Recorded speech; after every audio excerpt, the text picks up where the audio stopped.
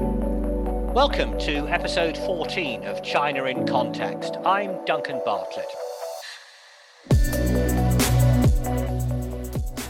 One of the phrases that you hear all the time in China is the people. There's a famous newspaper called the People's Daily. The central bank is called the People's Bank of China.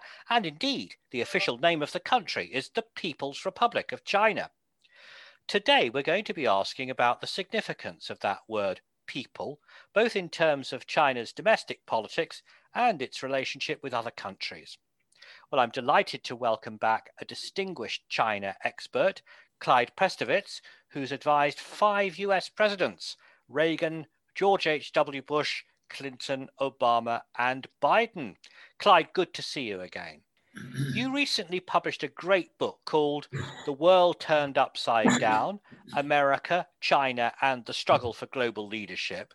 So I'd like to start with a quote from that book, if I may. The Chinese public is among the most policed and guarded against in the world. Indeed, looking from the outside, one could be forgiven for coming to the conclusion that the party sees the public as its most dangerous enemy. Well, that's a very striking claim. What made you write that sentence? A lot of things, but two particularly. One is that when you calculate China's defense expenditures, what's striking is that China spends about as much, maybe a little more, on internal security as it does on its defense, on its external defense budget.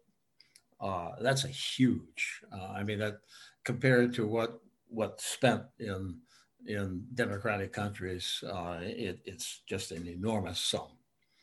The second point is that you have an army which is called the People's Liberation Army, the PLA, but it doesn't report to the prime minister. It reports to the head of the Communist Party. The PLA is a party army, not a national army. I remember back, I'm old enough to remember the incident in Tiananmen Square, June 24th, 1989, when Deng Xiaoping sent the tanks of the PLA into Tiananmen Square, essentially to shoot the students. And I asked myself, would the US Army or the French or German Army, on the order of a party head, go into a major square and shoot their own citizens? And I found it hard to swallow that. But the point is that the party is not the People's Party. It's the party's army. And so its job is to defend the party, not the people. So its job is to defend the Communist Party of China against even the people of China. Exactly, when right. when they're demanding a different political system or outcome. And we saw that in Tiananmen Square. Interestingly, though, we didn't see it following the protests in Hong Kong in 2019, 2020. The army was said to be prepared to intervene, but it didn't do so. Yes, and I think for two reasons. I think one, the protests in Hong Kong were not at the danger point. Number two, I think that the leaders in Beijing, Xi Jinping particularly, understood that if they really sent the army in, that was going to really alienate much of the rest of the world, which they've been trying to woo. And so I think they tried very hard to get things under control without using the army, which they've done. So was it because of external international pressure then that a different solution, if I can put it that way, was found for Hong Kong? I think that was a big part of it, yes. Well, as you've just been explaining, and you outline this in your book, the internal security system of China is very comprehensive. You use a quote from an official called Li Fengzhi, who said that the most important role of the Ministry of State Security is to control the Chinese people, to maintain the rule of the Communist Party. It sounds rather sinister. It does, but that's he was telling the truth. That's what the role is. It seems to me, though, that one of the problems with the idea of the people as a general term is that China actually has very many different groups of people, often with quite distinct regional or cultural identities. Well, it does and it doesn't. I mean, China has, I don't remember how many minority groups, but there are a lot. However, Han Chinese make up about 95% of the population. And over the long history of China, the Han have proliferated and the others have been marginalized and disappeared. And we're seeing that now in Tibet and in Xinjiang. Uh, in Xinjiang, we have Uyghurs who are Muslim, and they effectively are, the regime is effectively trying to turn them into Han Chinese.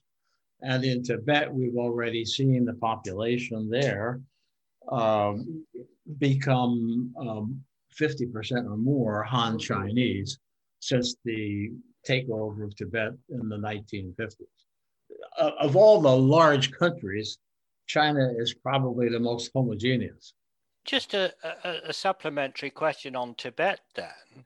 Why is it that China is still so sensitive when the spiritual leader of the Tibetans, who's now in exile, the Dalai Lama, meets politicians or national leaders? The prominence of the Dalai Lama gives hope to indigenous Tibetans that maybe their cause isn't lost. And Beijing wants to be sure to make them understand that their cause is lost. Beijing goes to extreme lengths. So Mercedes-Benz had an advertisement that was not shown in China. It was shown outside of China, and it had, like a 3-second clip of the Dalai Lama in their advertising for Mercedes-Benz autos. And Mercedes-Benz was called into the offices in Beijing and told that if they wanted to sell cars in China anymore, they better get rid of the Dalai Lama in their advertisements, no matter where they were, whether they were in Germany or in China. And by golly, they did. But part of the narrative in China is that it is a country in which people of different ethnicities and religions live in harmony. I mean, I've seen propaganda posters of Chairman Mao meeting the Tibetans and the Uyghurs and so on. And I'm often told by my friends in Beijing that if you go to Shenzhen, you will see that there are more mosques than there are in the United States. So it seems as though the Chinese want to believe that they can coexist with people from these other ethnic groups. Well, this is propaganda. The one serious quasi-religious movement that arose in China in the last 20, 30 years is a Falun Gong.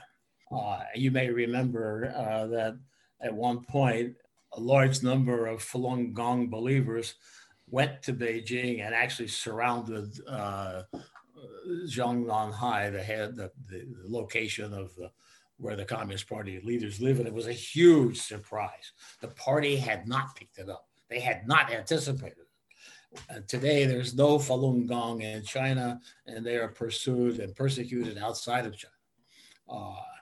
You know that the Chinese have negotiated with the Roman Catholic Church over who should be the bishop in China of Roman Catholics.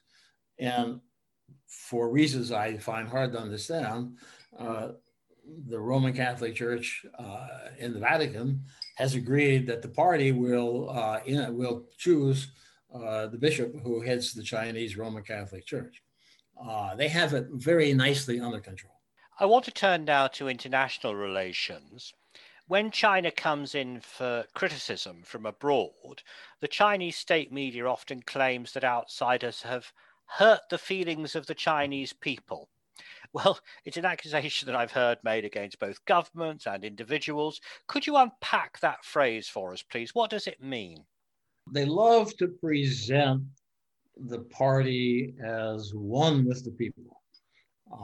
And so that statement presumes that every single person, every single soul in China is 100% lined up with the party. And so if you, as an outsider, are criticizing the party or criticizing some policy in China, you're not just criticizing the party, you're criticizing every single person in China. And it's used for propaganda purposes to create pressure on outsiders to shut up or to stop applying some policy. But it's a little bit like we discussed earlier in our earlier conversation, the People's Liberation Army. It sounds like the army is there to liberate the people, but it's owned by the party. It's there to protect the party. And this phrase, you're hurting the feelings of 1.4 billion Chinese, it's the same thing. It's a presumption by the party that, and they want you to believe that the party speaks for everybody in China. When I was working at the BBC, though, and our reporters were coming under pressure or being censored by an authoritarian country, the response from the newsroom and the editors was, let's put some more scrutiny on what's going on here. And if we need to be critical, let's do so. It didn't actually censor the criticism. If anything, it led to a more robust reaction. I would respond by saying yes and no. I understand what you're saying, and I think it does lead to a more robust reaction. But on the other hand, because you're being censored, you're not being allowed to cover as broadly and as deeply as you would if you weren't being censored. And so you're being prevented from getting deeply into what's happening. So the theme of your book is the struggle between America and China. Going back to the theme of this podcast, the people, is this a struggle between the people of America and the people of China, or is it a struggle between ideas? I think it's a struggle between the people of the free world and the Chinese Communist Party. The Chinese people are people like most people, and they're propagandized and they're observed and it's the Chinese Communist Party that nurtures this faith and that nurtures this drive to impose this faith, not just on China, but now on much of the rest of the world. And increasingly, that begins to undermine and limit the freedoms of the people in the rest of the world. Let's use Australia as an example. So the Australian Prime Minister, who was elected by the people of Australia, called for an open investigation of the origins of COVID. And as soon as he did that, suddenly the Chinese stopped buying Australian coal. Lobsters from Australia were left to rot on the docks in Shanghai. Chinese stopped buying Australian wine. And the Chinese issued a 14-point statement directing the Australians to consider deeply the 14 points in the statement in order to get themselves back into consonance with the Chinese Communist Party. So there's a clear example of the Chinese Communist Party essentially attacking the people, attacking the free speech and the open election system of the people of Australia. So you're not an advisor directly to the Australian government, but you have advised US presidents. Joe Biden is interested in your opinions.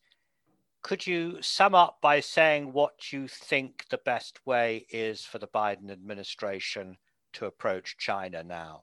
Sure. Actually, I think that approaching China is more or less a waste of time. I mean, John Kerry just left where he had discussions on climate change. That's fine if they can have some nice discussion on climate change. But I think the bottom line is that Biden in the United States, the free world, we're not going to be able to talk China into changing its ways. And after all, from the Chinese perspective, it looks like China is doing pretty well. And so in the West, we complain about unfair trade, and we complain about the Uyghurs in Hong Kong. China's not going to stop doing those things because we complain. I think the first important thing is the US, but not just the US, the rest of the free world, in my view, needs to become less dependent upon China. The more dependent a country is on China, the more subject you are to pressure and to Chinese discipline. I had a conversation with the prime minister of another Southeast Asian country who said to me, he said, Clyde, look, he said, you know that we are on America's side intellectually and spiritually. He said, but you know, our biggest export, and we're a small country, our biggest export is education. And all the students who come here are Chinese. And we know that they can be weaponized. We know the government of China can prevent those kids from coming here. Our second biggest export is tourism. And the tourists are all Chinese. And we know that can be weaponized. So the more dependent you are economically on China, the more subject you are to discipline by China. And therefore, I think it's important to decouple. Secondly, I think it's absolutely essential that the US particularly, but not just the US, Japan, Western Europe, all collaborate and develop to stay in the lead in any significant high technology.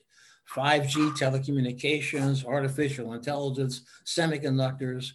It's essential for the West to stay in the lead in those important technologies. And that's a matter of domestic investment. It's a matter of Western free market collaboration.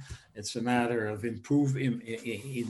increased spending on research and development. And that's what we need to do for ourselves. Well, thank you, Clyde. I hope you'll come back and join us again in a few months' time to give your assessment as to whether Mr. Biden has been following your advice. That was Clyde Prestowitz, whose new book, The World Turned Upside Down, America, China, and the Struggle for Global Leadership, is published by Yale University Press. And if you'd like to hear the other podcasts in this series, they're available via the website of the SOAS China Institute. The website is SOAS, that's SOAS.ac.uk. Alternatively, you can type SOAS China Institute into a search engine and it should pop up straight away. But until next time, that's it for today from the China in Context podcast team.